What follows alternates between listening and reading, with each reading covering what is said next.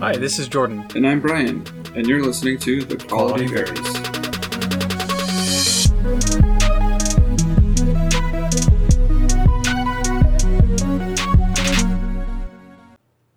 Hello, good sir. Howdy.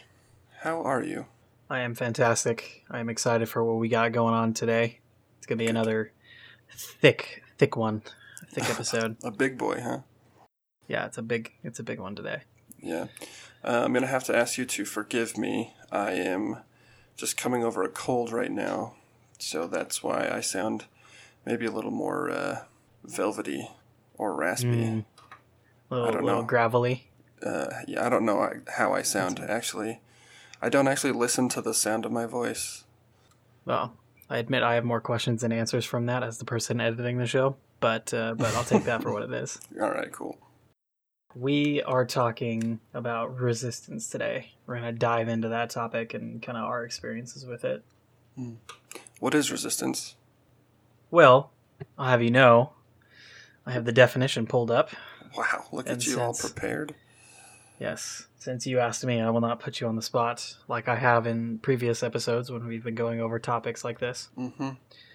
So I'm just going to run through all of them.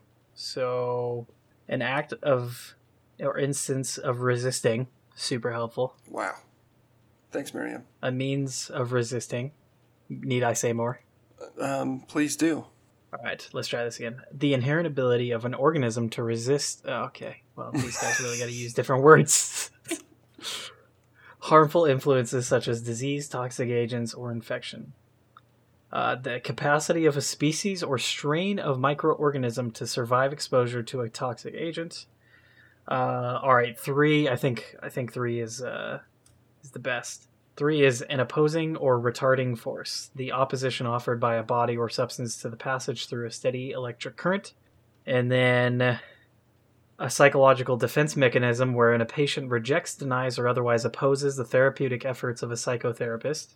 Or, and this could lead us down a whole other road, an underground organization of a conquered or nearly conquered country. Yeah, that one. We're talking about that one. Yeah, we are. You thought we were done talking about D&D. The psychological one, more similar, but it's an abstract word in the way that we're using it today. A couple examples for me, just to kind of throw everything on the plate and make sure the audience is with us. In school, something that I very much despise. Always a thing of like procrastinating, like I will do that paper later, I will study for that test. Or in my case, you can take it to another extreme and like maybe I'll drop this class instead of doing this assignment, or something like that. Wow, that's healthy. Yeah, staying in bed in the morning, avoiding what the day has in front of me. Anything come up for you? Yeah, getting out of bed. Yeah, definitely opposed to that most mornings. Mm-hmm. I'm opposed to tantrums that my kids throw.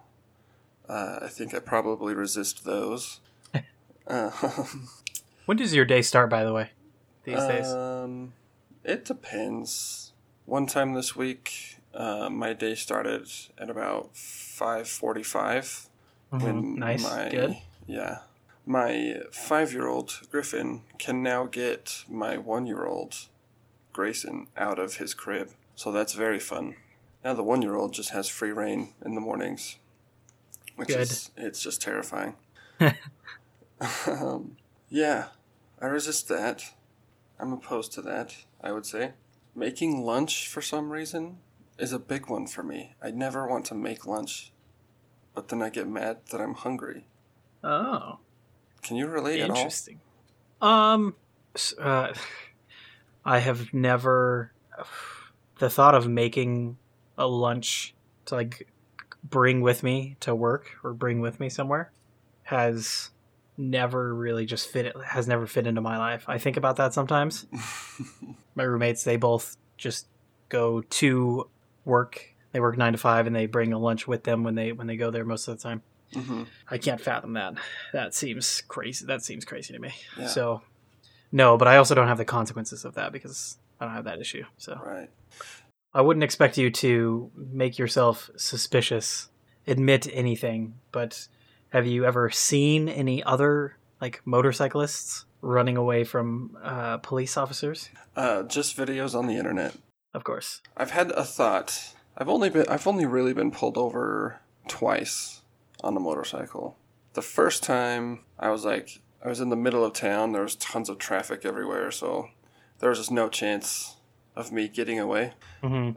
And the second time, I had the thought, I even had the urge in my wrist to just like flick the throttle all the way down. Because I was on like a deserted road. I had the jump on the police officer, so I was already going much faster than he was. And I still to this day question if I could have gotten away. But it was like 2 days before Christmas, and I just thought, nope, I'm going to pull over. I'm doing something wrong. I should pull over.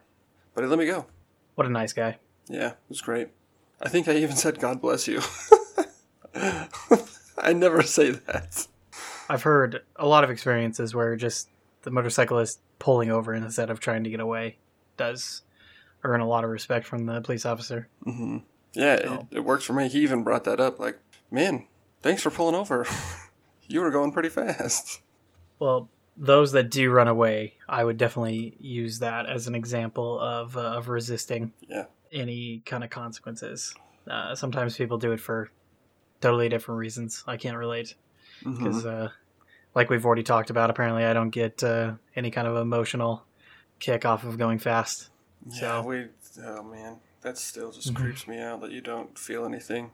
Ooh, on that, we're not going to talk about bikes today, but the week and a half, 2 weeks of 118 degree weather here in the Northwest, and I didn't turn my bike on at all. It just sat out on the street. Mm-hmm. The sound of that didn't sound fun to me.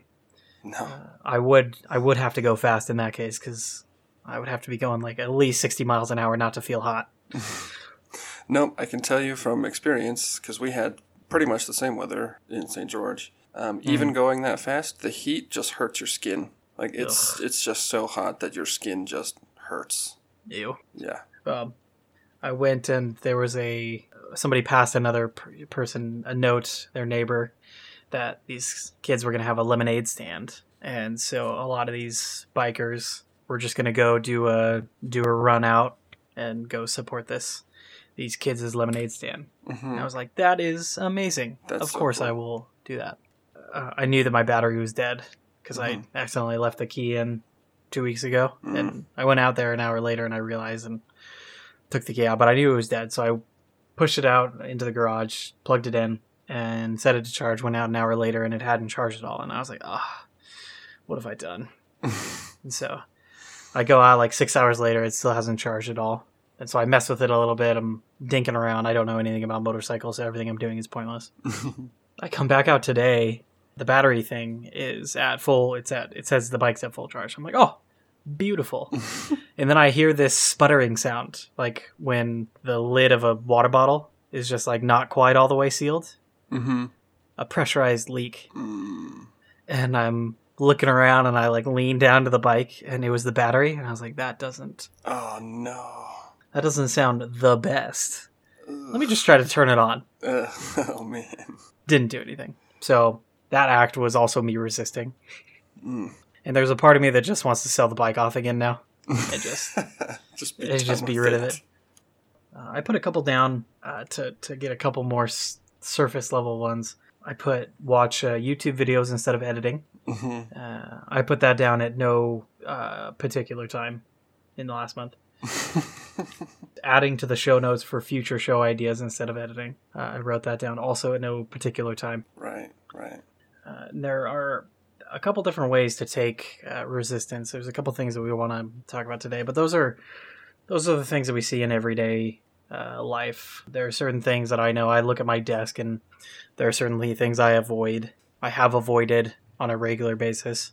I have a to-do list on my phone. There are things that, I'll look at my phone and for the fourth time, I'll reschedule something to next week. All signs of different levels or different angles of resistance. We're going to discuss some of the harm with resistance, but it's not all bad.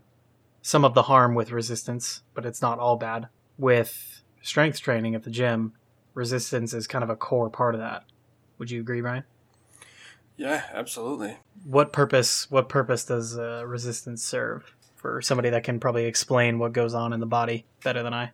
I'm sure it'll come up sometime in the episode, but there's an old saying that I know you know, and it goes, what you resist persists.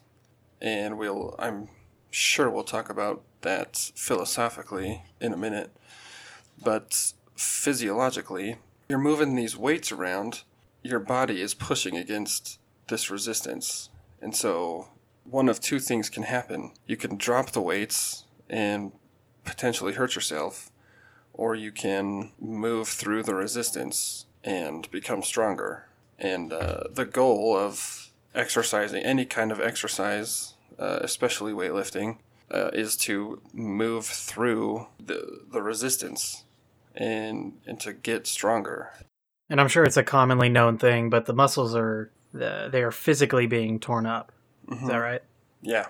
The actual strands of the fibers of the muscle are actually breaking. They are breaking apart, snapping, ripping apart from each other. And the recovery process is actually where you get stronger.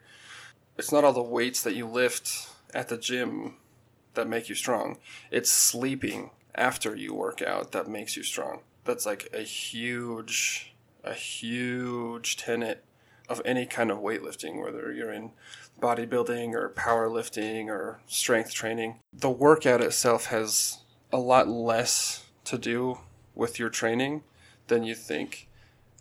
It's all about sleeping. The best weightlifters and bodybuilders in the world, they all swear up and down that if you're not sleeping for, between 9 and 11 hours a day, you're just not going to be competitive at weightlifting, because that's where the change happens. Interesting. I knew a portion of that, obviously, but I wasn't aware of the stress that they put on it. Also, 9 to 11 hours. It's a long time, man. A long time. Except Arnold. Arnold says about sleeping, did right? he do something? What did he say about it? Was it different? Oh, yeah. So he was asked, these guys are sleeping for so long. What do you say to them? And he was like, well, my friends, sleep faster. Oh, yes. That's amazing. Yeah. How long did he sleep for? I don't know. It says maybe more just in the average range. Yeah. I want to say it was between 6 and 8 hours, but I don't know that for sure. I do know that he said his advice for people who want to get more done in a day is to sleep faster. I like that. I don't know if that has an interesting take on the conversation between acceptance and resistance, but maybe we'll get back on that later. We can tie it back in. Yeah. So that's a major part of weightlifting in a good way. Resistance in some of those other surface areas have various impacts on our life. Resisting in a more, for me, kind of a deeper example, I know I can go straight to like illness, ignoring, saying like, oh, I'm not sick. That sometimes works, but I don't know if I would attribute it to the resisting part of it. Mm-hmm. I would say all the other things I'm doing during the day are probably healthy and I just bounce back. But the other times, if it is a more serious illness, saying that I don't have it and continuing to go throughout my day, or like when I was not feeling too well and I was 24 hours into my second shot of my vaccination, mm-hmm. and I said to myself, I do not feel bad, I feel fine, and I'm going to go push start this motorcycle, or try to, for 20 minutes. Resisting in that situation only led to my downfall for the next 30 hours. Right. I was just out for the count. Yeah, and we were just talking about the gym.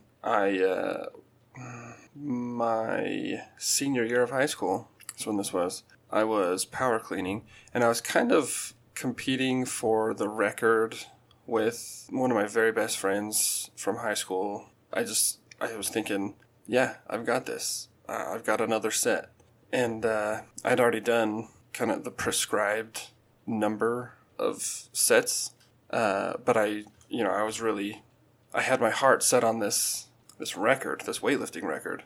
So I kept going, and I didn't have it. I ended up tearing 2 different discs in my spine.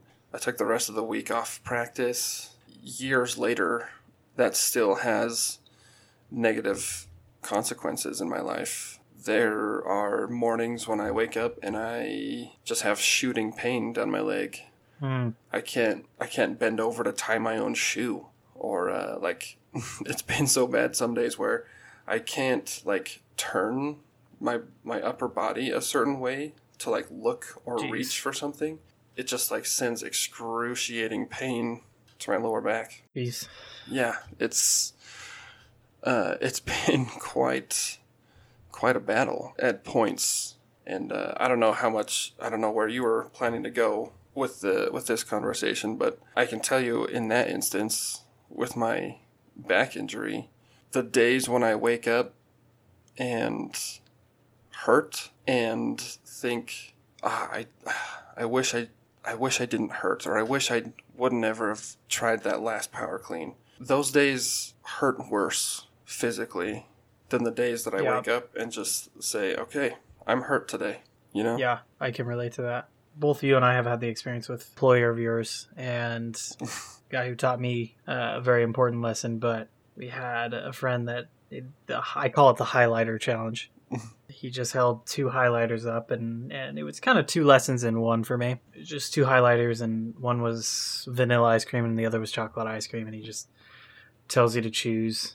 So you choose, and you go through a couple other things, and then the topics start to change, and they become a little bit less something to look forward to as far as illness, tragic events, or something like that.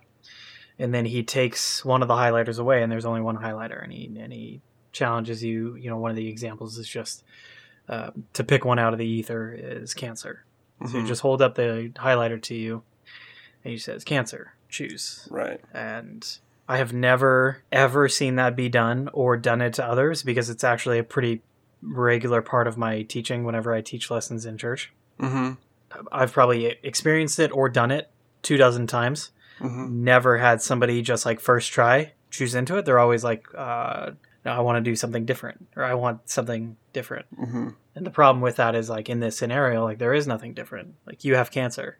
Right. You're choosing into the experience. And I had a family member that did that, was asked that question, and they got very emotional or very agitated, and they didn't want to choose that. And the concept behind that is you have, in this situation, you have cancer whether you choose into it or not.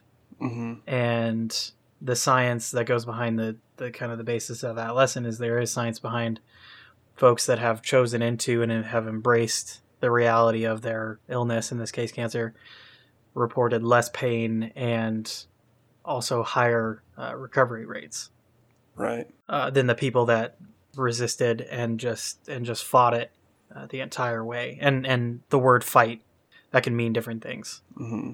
That was fascinating to me. Yeah, you're talking about what you fight, you only make stronger, right? Yeah. So in this scenario, fighting the reality of having cancer makes cancer stronger. Yes. Not that, not that giving up if you have cancer is going to cure you of cancer. Yeah. Right. Exactly. You still fight the illness, but you don't fight against having the illness. Yeah. This gets into, we're gonna start jumping around here, but the word fight in that situation is the people that have embraced it. They're not necessarily fighting cancer. Disclaimer: I've never gone through this experience, but in some senses they are just choosing into life instead of focusing on the disease. Mm-hmm. And that gets into kind of the alternative of resisting something. I want to quickly, I have my own example that I can really more speak from experience from, and not make assumptions for other people. In mine, Cancer is not the one that I have. I have a chronic illness though. I'll have to edit in. I never remember the name of my own illness. Oh no. Because it's so long. Uh-huh. Epidermolysis. Okay, so it's epidermolysis bullosa simplex. Wow, that is a lot. Yeah. That's a mouthful, man. Yeah, long names, lots of syllables, but that's what I have. My understanding of it, the body does not have and also rejects collagen, which is liquid in between the layers of skin. Mm-hmm. Folks that have any knowledge in this probably can tell me I'm wrong. What that translates into is friction or any kind of tensity on the skin just makes blisters, and that's the extent of it. Mm-hmm. That was very invasive as a child, to the point where I couldn't wear street shoes to school. I had to wear slippers. Doing anything really hasn't changed, but doing anything past my boundaries, the boundaries have changed. But causes probably three days to like a week of kind of being out for the count. Of being able to walk, or if I had used my hands, being able to kind of effectively use my hands.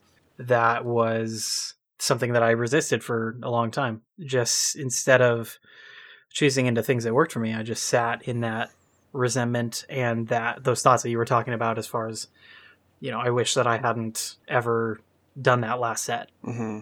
I was just sitting in that, like, I wish that I could do these things that I couldn't. Instead of thinking of things that I could do, I was just focused on the things that I knew that I couldn't do. Right. The logical things that were outside of my reach, and just being resentful of those things. I have found that as I've gotten older, my emotional state does affect how bad or how good, like how quickly I can recover from it. And my mental, like and my mental state too. Yeah. Those have had tangible effects. Right. One thing people don't know about emotions is that emotions are experienced physiologically.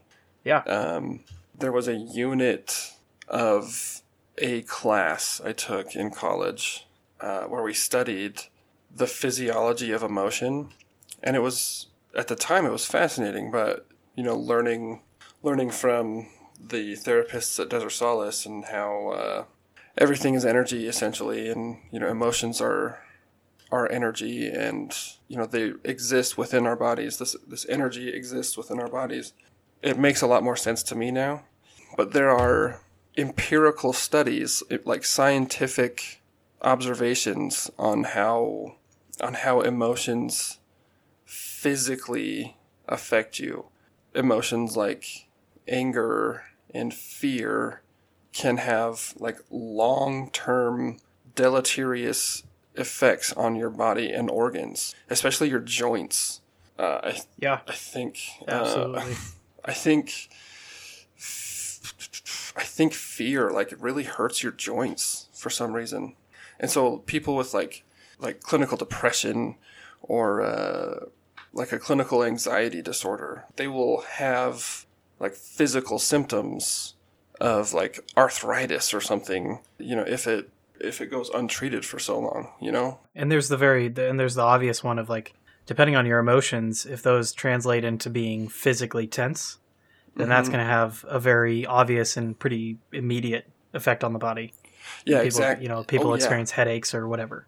Oh yeah, muscle tension for sure. Yeah. And the more tense your muscles are for longer periods of time, lactic acid starts to build up in your muscles, and that's a very real source of pain as well. And there's even studies that work in the opposite direction. Dr. Ekman did a series of studies all over the world where he demonstrated that holding your body and your face in certain positions can evoke certain emotions. And he actually mapped out. Have you heard about this? Have I told you about this? Either if he was the first one, his work is a very popular, like as far as the facial expressions can do, right, turn into emotions. Right. Very popular part of the field. Yeah. Ekman pioneered that research, and he did it. He showed that it was culturally universal. At least the 5 main emotions, happiness, sadness, anger, fear, and disgust, those are universal across all cultures. And he mapped out on the face what muscles to pull and where to put your eyebrows, your upper cheeks, your lower cheeks, and your mouth and your nose, like the bridge of your nose. We did a little activity in one of my psychology classes where we watched a video, and the researcher, I think it was Ekman, he told you what to do with your face step by step, and then he had you close your eyes and hold that facial expression for like 20 seconds and to notice your heart rate and the temperature in your face. And he had us make a scared face, and I could feel, like when we closed our eyes and just noticed what was going on, I could feel my heart beat faster and my hearing got better because my body was like searching for threats. Yeah. And I've experienced that through my whole life with this condition. I want to put two of my current, like the two of the things that I deal with in front, and you can kind of tell me like what's going on. So we have the physical skin condition, and my childhood was full of like every day, all day, like the things that I was saying to myself in my head is like, I don't want to be bedridden. I hate having these restrictions. I don't want to have these restrictions. I want to do these things that I'm being restricted from doing. And then the other thing in my life is the addiction and the addiction recovery that I've gone through. And all the sayings there was don't act out, don't do this, don't do that. And you've said the saying already, but what's going on there? You're resisting something, and so so whatever you're resisting is persisting in your perception. In addiction, you fight the urge to act out, and it just gets stronger. It doesn't go away. I mean, both of us can attest to that. It doesn't go away because you don't want it. There comes a point where you have to just accept the negative feelings that you're feeling and just be willing to feel them. The example that I love to give to folks is I feel it gives a really clear picture on what's going on. It's the stereotypical don't think about the pink elephant. Oh, I love that one. Yeah. It's so simple. And it's a pretty commonly used thing, but that is exactly what's going on. Oh yeah. Yeah, exactly. But the deeper part of that, and I think you've talked about it before on the show, is when I say don't think about the pink elephant, the mind doesn't recognize the word don't. Mm-hmm. And that can be said, that's a jokey thing to say sometimes, but that is really what's going on. The mind does not recognize the word not, don't, or no in anything that somebody says to you or that you say to yourself. Right. That I say to myself. And so what is happening in my brain is I'm just telling myself to think about the pink elephant. And what is happening in my addiction, I would go through in previous forms of recovery attempts, is 90 times a day I'm telling myself to think about acting out. Right. I'm not going to make it through that day. Yeah, could you imagine if you were actually telling yourself to go act out 90 times a day. Imagine hearing from somebody else to make your bed when you got home 90 times that day. Are you going to forget about making your bed that day? Like, it gives me such clarity as far as the struggle that I would have first mentally and then emotionally and then physically, because they all lead into each other. Mm-hmm. I was reminded, this is a talk for a completely different day, but I do, on a rare basis, I do experience anxiety attacks. Yeah. And that is a prime example of something like mental to emotional to physical that is felt across the board by the end of it. Oh yeah. In times that I have been like at the apex of trying to like resist to really throw out some of the darker events, but like sitting in the car just like sweating in the middle of the night, just like trying not to do anything because I don't know what to do. Mm-hmm. And I could be in that car for hours. And hearing it said that way, where I'm just telling myself in that moment 1,000 times a second to act out, that makes so much sense. Yeah. So that's enough with the negative stuff. And you talked about your stuff as far as your days when you resist, and the days when you aren't, as far as your physical pain from a past experience. Mm-hmm. So we've talked about acceptance a little bit. So what's the alternative? In these past episodes, we've gone over these negative effects and turning the corner. I mean, what other options are out there instead of resisting something? Well, accepting it, right? You said it, choosing in. I can think of a really good example of this having almost but not quite immediate effect in my life.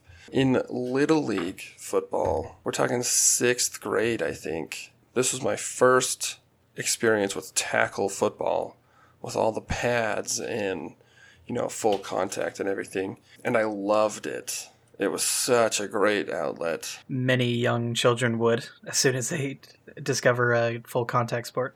Yes. Yeah, especially for me personally, because I'm not gonna justify this. I loved being violent, and this was a great outlet for me to be violent and be as absolutely violent as I could right after. Just look at the person I was just fighting and just be completely fine with him and be completely friendly to them again. Yeah. Yeah, I love football. It's great. It's great. So anyway, my first year of Little League tackle football. I'm loving it, but I'm not very good at it. And, I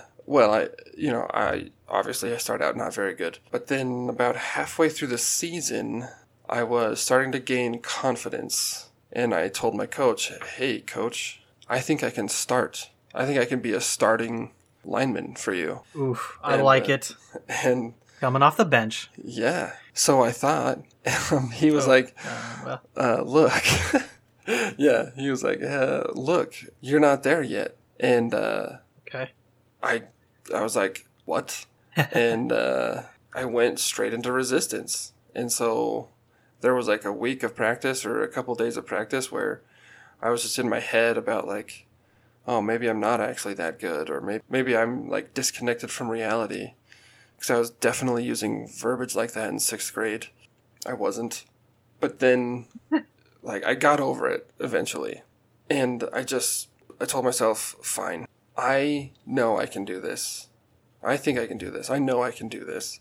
And all I have to do is to do what my coach wants me to do to show him that I can do this. And then, at that point, let go of being the starter. I accepted my position as a 2nd-string lineman. I just put my head down and went to work as a 2nd-string lineman. I think it was maybe 2 weeks. I can't remember exactly, but it was by the end of the season, I was the starter because I let go of resisting being on the bench or being the 2nd string. And you let go of the need to have it. And to have it immediately. Yeah. Yeah. And just accepting reality. This is where I am. I know where I want to be. I think I can get there. And so I'm just going to show everybody that I can. That's been a huge inspiration for me, Self 5, where I can look back at that and think, in my adult life, I just got rejected for a bunch of grad school programs, a bunch of PhD grad school programs. Right, and still today I think, no, I can get there. I know I can do this. So now I just get to do what they want me to do to show them that I can do it. Yeah, man, you bring up so many good points when you were talking about that. Receiving feedback is a huge area where I, on a daily basis, I can totally find myself in resistance and defensive. Oh yeah, and it's so hard. It's so hard for me. I have just a massive ego. It's very hard sometimes to hear feedback. But I think one of the most important things in moving from resistance to acceptance for me. Yeah, it's definitely one of the main things for myself. I know I was on the other side of it just the other day in our work. Everybody, I kind of serve as the assistant to a lot of these folks for their clients when they need help. And every once in a while, because I'm just I'm talking to their clients, they're not mine. Every once in a while, I'll just hear something that gives the indication that maybe they're not happy with their main agent who I'm helping. Mm-hmm. Maybe they're not getting calls back, or they don't feel the communication isn't enough, or on my end. It's easier on my end. It's still not the easiest. it doesn't really matter what is actually going on and if the client is wrong, because that's not what is going to affect them staying or not. Mm-hmm. The fact is that the client feels this way, no matter what the reality is. Right. And so even if the communication is good, if the client thinks the communication is not, the client will leave. Right. So Right. even if it's good, it is still my job to relay that feedback to the agent, basically saying, hey, the client has responded to me saying, in this example again, the communication is not great. And that is hard. That's hard feedback to get. Mm-hmm. That you're being told by somebody else that something's going on less than perfect. Right. And a lot of times, maybe it is a miscommunication. I'm being vague for a reason, but there's a whole spectrum of people in the real estate market. It could very often be that the agent has done everything that they could, but it's still important for them to know that the client doesn't feel that way. The feedback is still there, and it's hard to receive, and I don't like receiving it on my end. And then the other thing is almost the first foundational step is accepting the emotion that's there. Oh yeah, yeah, yeah. Well, I would say, I would argue that the very, very first step is to notice what's there. The awareness. Right, to realize that I'm not okay, and that's okay to not be okay. You know, something isn't working for you. Right, it's okay to admit that you're not okay. I mean, at least to yourself. That is, I mean, as far as like being vulnerable, people get so weird about being vulnerable, right? And a lot of people think, myself included, that being vulnerable is a sign of weakness, and it's not. Yeah. And so, at least to yourself, if you're not ready or willing to admit that you're not okay to somebody else, at least admit to yourself, I'm not okay. And that's okay to not be okay. And just start there. Then you can move into, feeling what you're feeling and accepting the emotion there. I think that's what you were getting into. Yeah, and that's a huge part of it and that's something that I when I came into rehab, there was a lot of things that I logically thought I knew, and there was still, there was a lot of things that I just wasn't actually doing. I just had an awareness of. People can be very smart on the subject of addiction recovery and still be deep in addiction. Me as a prime example.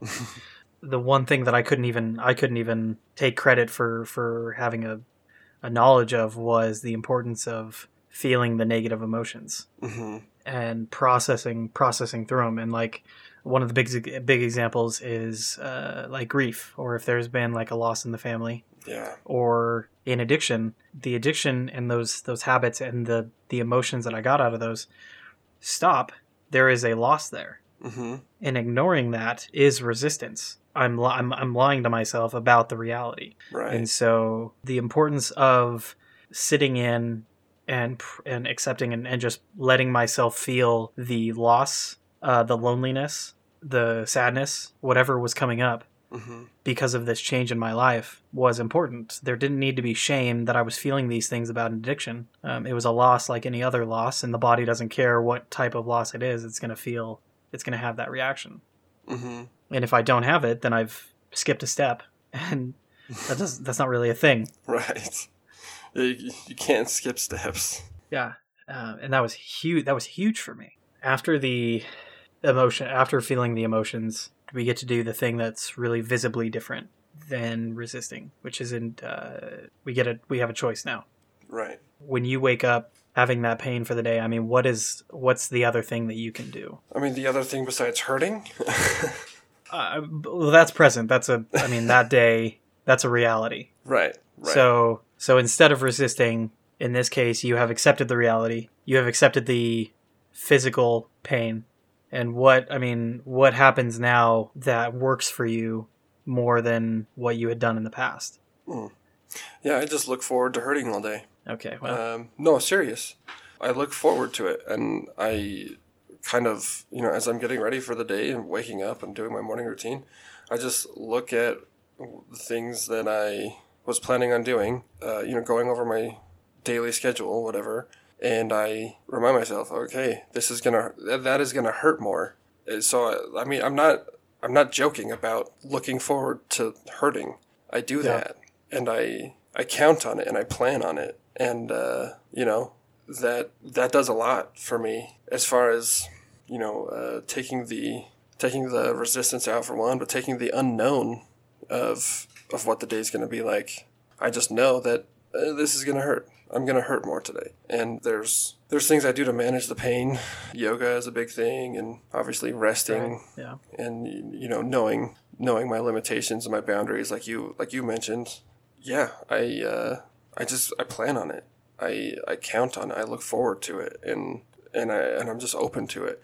And then if the pain goes away, which sometimes, not all the time, sometimes the pain does go away throughout the day, as I loosen up and as that area of my back gets loosened up and I get moving, the pain does sometimes just go away on its own. And then the rest of the day is that much better because I was already planning on hurting. That went away. So that's a bonus. Yeah.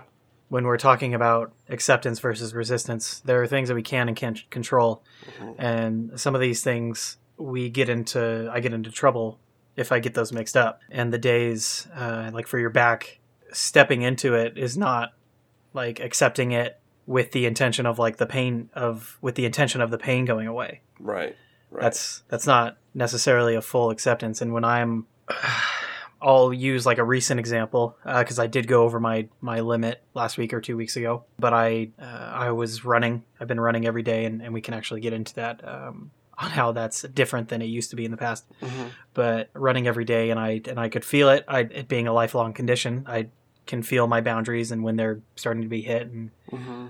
if I stop like right when I'm there, then I can get away without any kind of blister or any kind of effect to my skin at all. And mm-hmm. then the next morning I can wake up just like fully reset and just good to go. Right. But if I push those boundaries, then it's kind of like a multiplicative, like, okay, I ran for another mile, 10 minutes, maybe.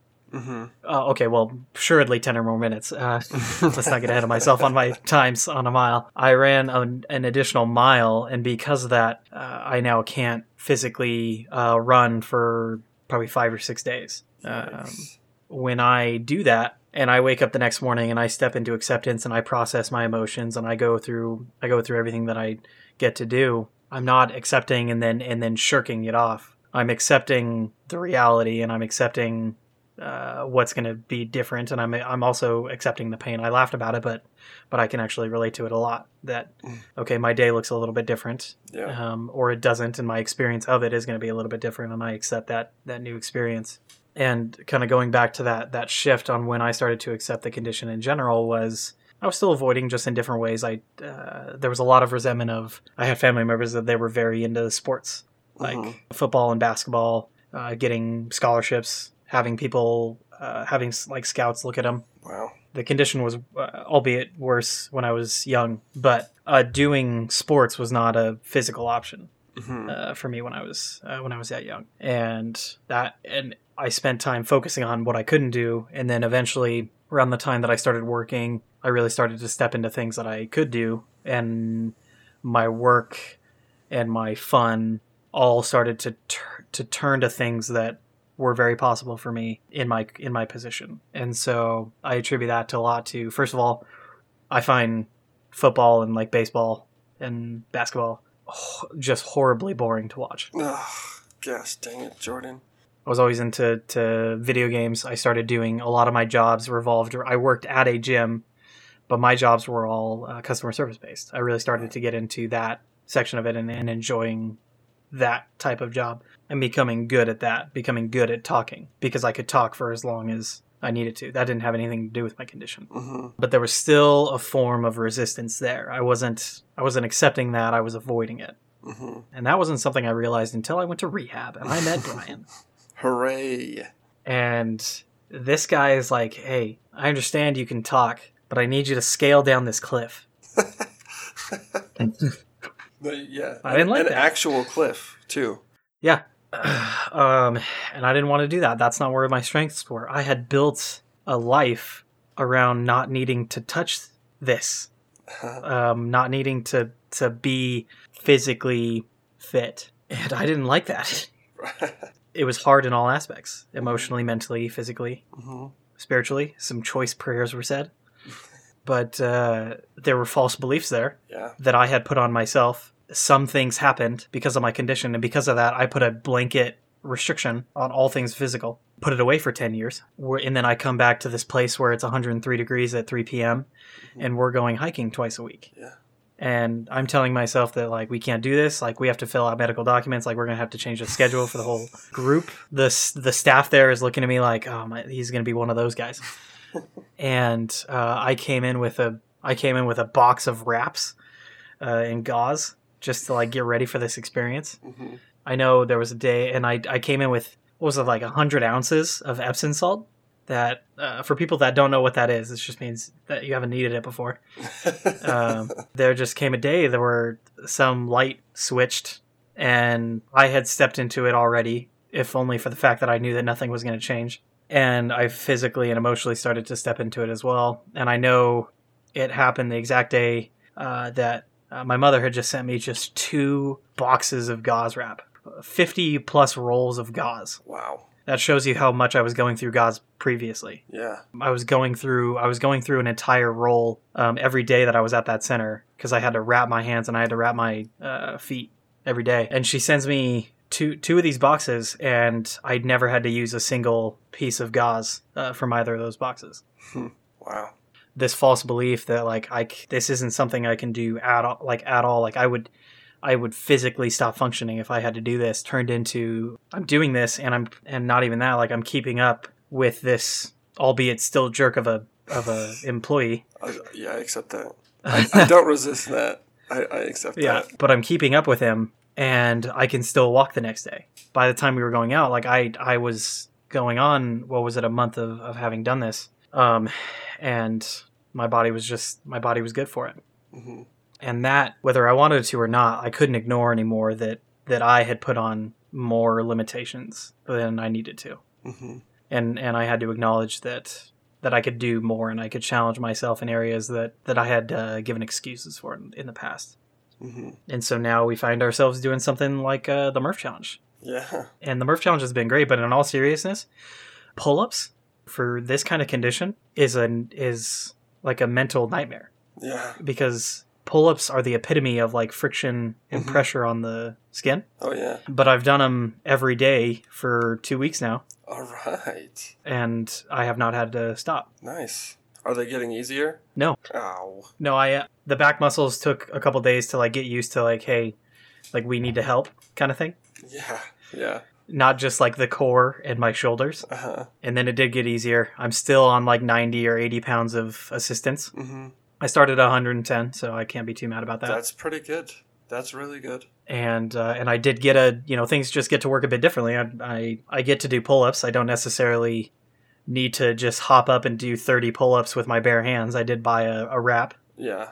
Yeah. Or one of those straps for this type of thing. Mm-hmm. But it is getting easier, and the point that I'm at now is already a point that, before having this experience at Desert Solace, would have never even been in consideration for me. I would have laughed at you. So that's a big tangent from my own example, but that's just because I can comfortably speak about my own experience. Mm-hmm. Right. Yeah, no, the whole cancer thing was just to illustrate that sometimes you don't have a choice, right? Like, you don't have a choice to have normal skin or to have, like, water in between your skin or whatever. Yeah, that's the part that I cannot control. Yeah. And believing otherwise is resistance. Right. Yeah. So let me ask you this, Jordan, and we can end on this. Are you about to challenge me to something else? I swear to God. Calm down. I'm your friend. No, I want to know, we've talked a lot about resistance and acceptance. And what kind of friend would I be if I didn't push you a little bit? So what... My heart is pumping. Are you aware of any areas of your life right now, or any things in your life that you are still actively resisting? That's a good question. In the same fashion that I chose to, for a long time in my life, avoid the topic of like being like physically active with these barriers, I would say on that same note, instead of accepting and choosing options and kind of stepping into it. I have avoided school. The majority of the anxiety attacks, or what are they called? Panic attacks? Anxiety attacks? There's a difference.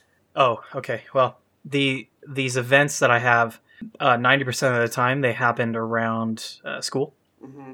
and I am 3 classes away from an associate degree Mm-hmm. in college, Yeah. and I have mentally just left that in the past because of the emotions and the mental places that I was in past times that I tried to do school. Mm-hmm. And so I acknowledge that I have definitely gone in a direction of avoiding it and not necessarily accepting it and processing that stuff. Does that make sense?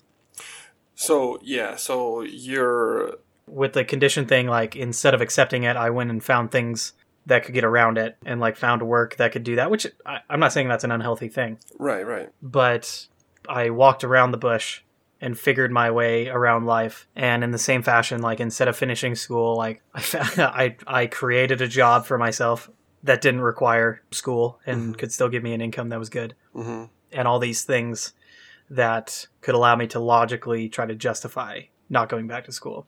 Even though in the back of my head, there is a desire, but there is a fear Right. of having the same mental experiences that I had last time. Right. So you're resisting going back and finishing your associate's degree. Yes. Gotcha. Okay. Is there anything wrong with not getting your associate's degree?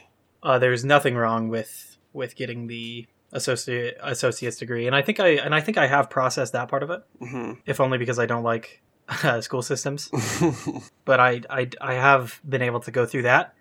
So I think maybe there could be some more processing on what I haven't accepted about my emotions about school. Gotcha. And it could be a locational thing because I do very much enjoy things like master classes or lynda.com. Mm-hmm.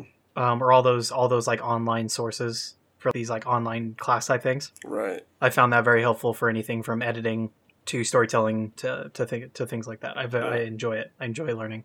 Yeah, it's great. So Yeah, interesting. that's the first thing that comes to mind for me. What about you? Does something come to mind, or did you have something? Did you have a seed? Did you have something you were trying to get me to say? No, I was just wondering. I wanted to see. Well, I just wanted to get vulnerable a little bit. Yeah, so that would be something that is definitely current in my life. Gotcha. Does anything come up for you? Dang it! I was gonna just cut the episode off there, so I didn't have to. Oh no, buddy! I do the edit on this show. Yeah, actually, I kind of talked about it a little bit earlier in this episode. Grad school. It's kind of the same thing, actually. A little different. All summer long, I have been at odds with myself about how to proceed in my academic career. At one point, I thought I was just done with school and I was just gonna learn how to code, and I would be like a software developer. Yes. Okay. And that was definitely a fear-based thought. That was coming from a space of I was afraid to get rejected again. And there are actually free courses online that will teach you how to code and write all of the languages, the coding languages. There's free resources for that online. You can just go do that if you have the time. So, and then, that I decided that wasn't for me. Well, I realized that was a fear-based choice, and I didn't want to make a choice that was based on fear. So I went back to psychology. Well, what can I do? What can I do there? Do I reapply for the same exact programs, or do I take a year off? I'm summarizing several weeks of tormenting myself over what to do next, and I still haven't made a concrete choice because I'm still resistant to getting rejected again. I haven't set in stone the choices, the programs that I'm going to apply to, or anything along those lines. Or at this point I haven't even researched any new ones because I'm still in resistance to failing again. There's that fear of failure that's just ever present. And so that's probably the biggest thing that I'm resisting right now. And I've talked with some coworkers over at Desert Solace. I've talked with my wife about some options, and I think I have a really good outline of a plan, what I'm going to do. But I still haven't taken any concrete action towards anything because I'm just still in resistance to it. Well, I appreciate you sharing that. I mean, it was very obvious in the last episode that we talked about your grad stuff that it was definitely present emotionally, mentally, and physically for you. Absolutely. I want to quickly, we talk about our experiences, and sometimes I do that under the assumption that the other people are aware of the foundation, and some of our audience might be. So I just want to quickly go through the step-by-step thing of what I do that works for me when like the urge to act out for my addiction goes, and you can correct me, just so it's all out there. Mm-hmm. So step one is there's the desire to act out, and going down the path that is healthy for me. The first thing that happens is the awareness. Mm-hmm. Instead of just having this in the back of my head and trying to go about my day, I fully acknowledge that like I have the desire to act out or to do this or that. Mm-hmm. Step two is I get to accept that for everything that it is. I get to accept both that I'm feeling this. I get to step out of shame and challenge myself if I'm feeling any shame about that, because it's an emotion I'm feeling. I get to acknowledge that I get to accept the fact that it is a choice I have. I really whether or not I want to do it. Can I do ask you have something? the complete option. Yeah. Oh, maybe you were just about to say it and I cut you off. Do you give yourself the option of acting out? Yes. Yeah. The important thing is I verbally sometimes, but fully acknowledge that the option is there to act out. Yeah. And whether I want to or not, I can. Yeah. Then I get to first. I don't really know which goes first. You can probably tell me, Brian. But the two next things are both maybe challenging myself to go a little bit deeper. Why am I feeling this? What emotionally, spiritually, or mentally? What about myself is missing, or what am I short on right now? What needs have I not met? That's a good way to. That's the way that I want to say it. Yeah. What needs am I not meeting that is turning into this? And then I also get to look at all the options, and instead of resisting one thing, I've already acknowledged that I can act out if I want to. I get to look at another option. I get to choose to go down that path. Specifically with my recovery, it's a very spiritual based recovery for me, so I get to add in there that surrender to my higher power is a big thing. But in general, that's my process of acceptance. Do you have anything to add to that or to modify? No, that was perfect. Actually, I would add, specifically in addiction recovery, reaching out to a friend in recovery is also a big deal. Yeah. Maybe I can ask you this. I mean, you talked about your fear of being rejected. Do you feel like verbally saying that out loud to somebody else? I mean, do you feel like that has an effect on you? Absolutely, yeah. Yeah, big time, even. Because in my head, the thought that I might get rejected is so big, right? There's nothing to compare. It's just in my head. It's a thought in my head, and there's no reference for the thought. But saying it out loud puts it in the physical world. And then it's like you've been thinking these words over and over again sometimes. But then when you say them, you can, like, you finally hear how stupid they sound. Or, that you hear how they sound. There's the reality of it, not the abyss. Right. Because we talked about how your mind doesn't comprehend certain things. You talked about how your mind doesn't hear the word no or don't.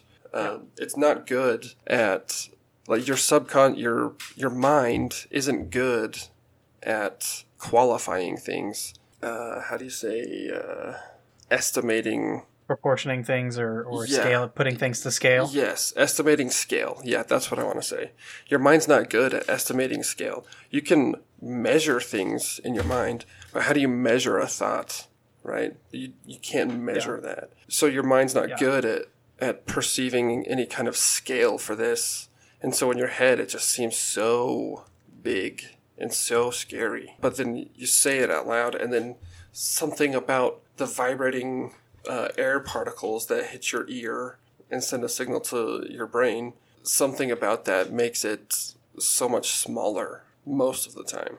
And so there is a very real power in vocalizing your thoughts to somebody else, whether they're, fears about your future or, urges to act out or whatever you're thinking. Reaching out to somebody is hugely powerful. I know, the power goes from having this massive urge to act out again in addiction recovery, goes away a little bit when saying it, and then it also, again, doing something that works instead of resisting something that doesn't. Mm-hmm. When I verbalize what I'm going through to somebody, they respond in the form of, I can relate in this way, and I can relate to what you're going through. The urge and the feeling of addiction gets replaced with connection. Right. And I don't know if we've mentioned it before, but you can say it better than I do. But what is the relationship between addiction and connection? Mm-hmm. It's always been a big thing. The opposite of addiction is connection. A lot of people, including myself, for a long time, thought that sobriety was the opposite of addiction. Right. That's not the case. Right. Sobriety is the lack of acting out in the addiction, and that's a component of it. Sobriety is a component of recovery, but it isn't recovery in itself. Yeah. Connection is the replacement, and the greater, the higher, what would you say, the higher frequency thing. Yeah. That replaces addiction in my life. So I just wanted to get that out there, and I appreciate giving those specific instances for addiction recovery. Those are two huge things that get to be added in there. Thanks for listening, everybody. We've been wanting to do this episode for a while now, so we thought it would be a great week to do that. So look forward to another interview. I'm really looking forward to it for our next episode. Brian, I want to propose something to you on the air as far as our next serious topic. Is this what it's like to be in the hot seat? Yeah. You can feel your heart pumping. Nope. Because it was a random comment that you made to me on a portion of a previous episode that I actually edited out because I was self-conscious about it. Okay. How do you feel about next episode that we do this kind of thing, talking about ego? Oh, yes. Yeah. Yes. Something for the audience to look forward to. Yeah, I'm super into an ego episode. I love it. Thanks, everybody. You can do all the usuals. We have all the social medias, and you can do all the ratings. And we'll talk to you in the next one. Thank you.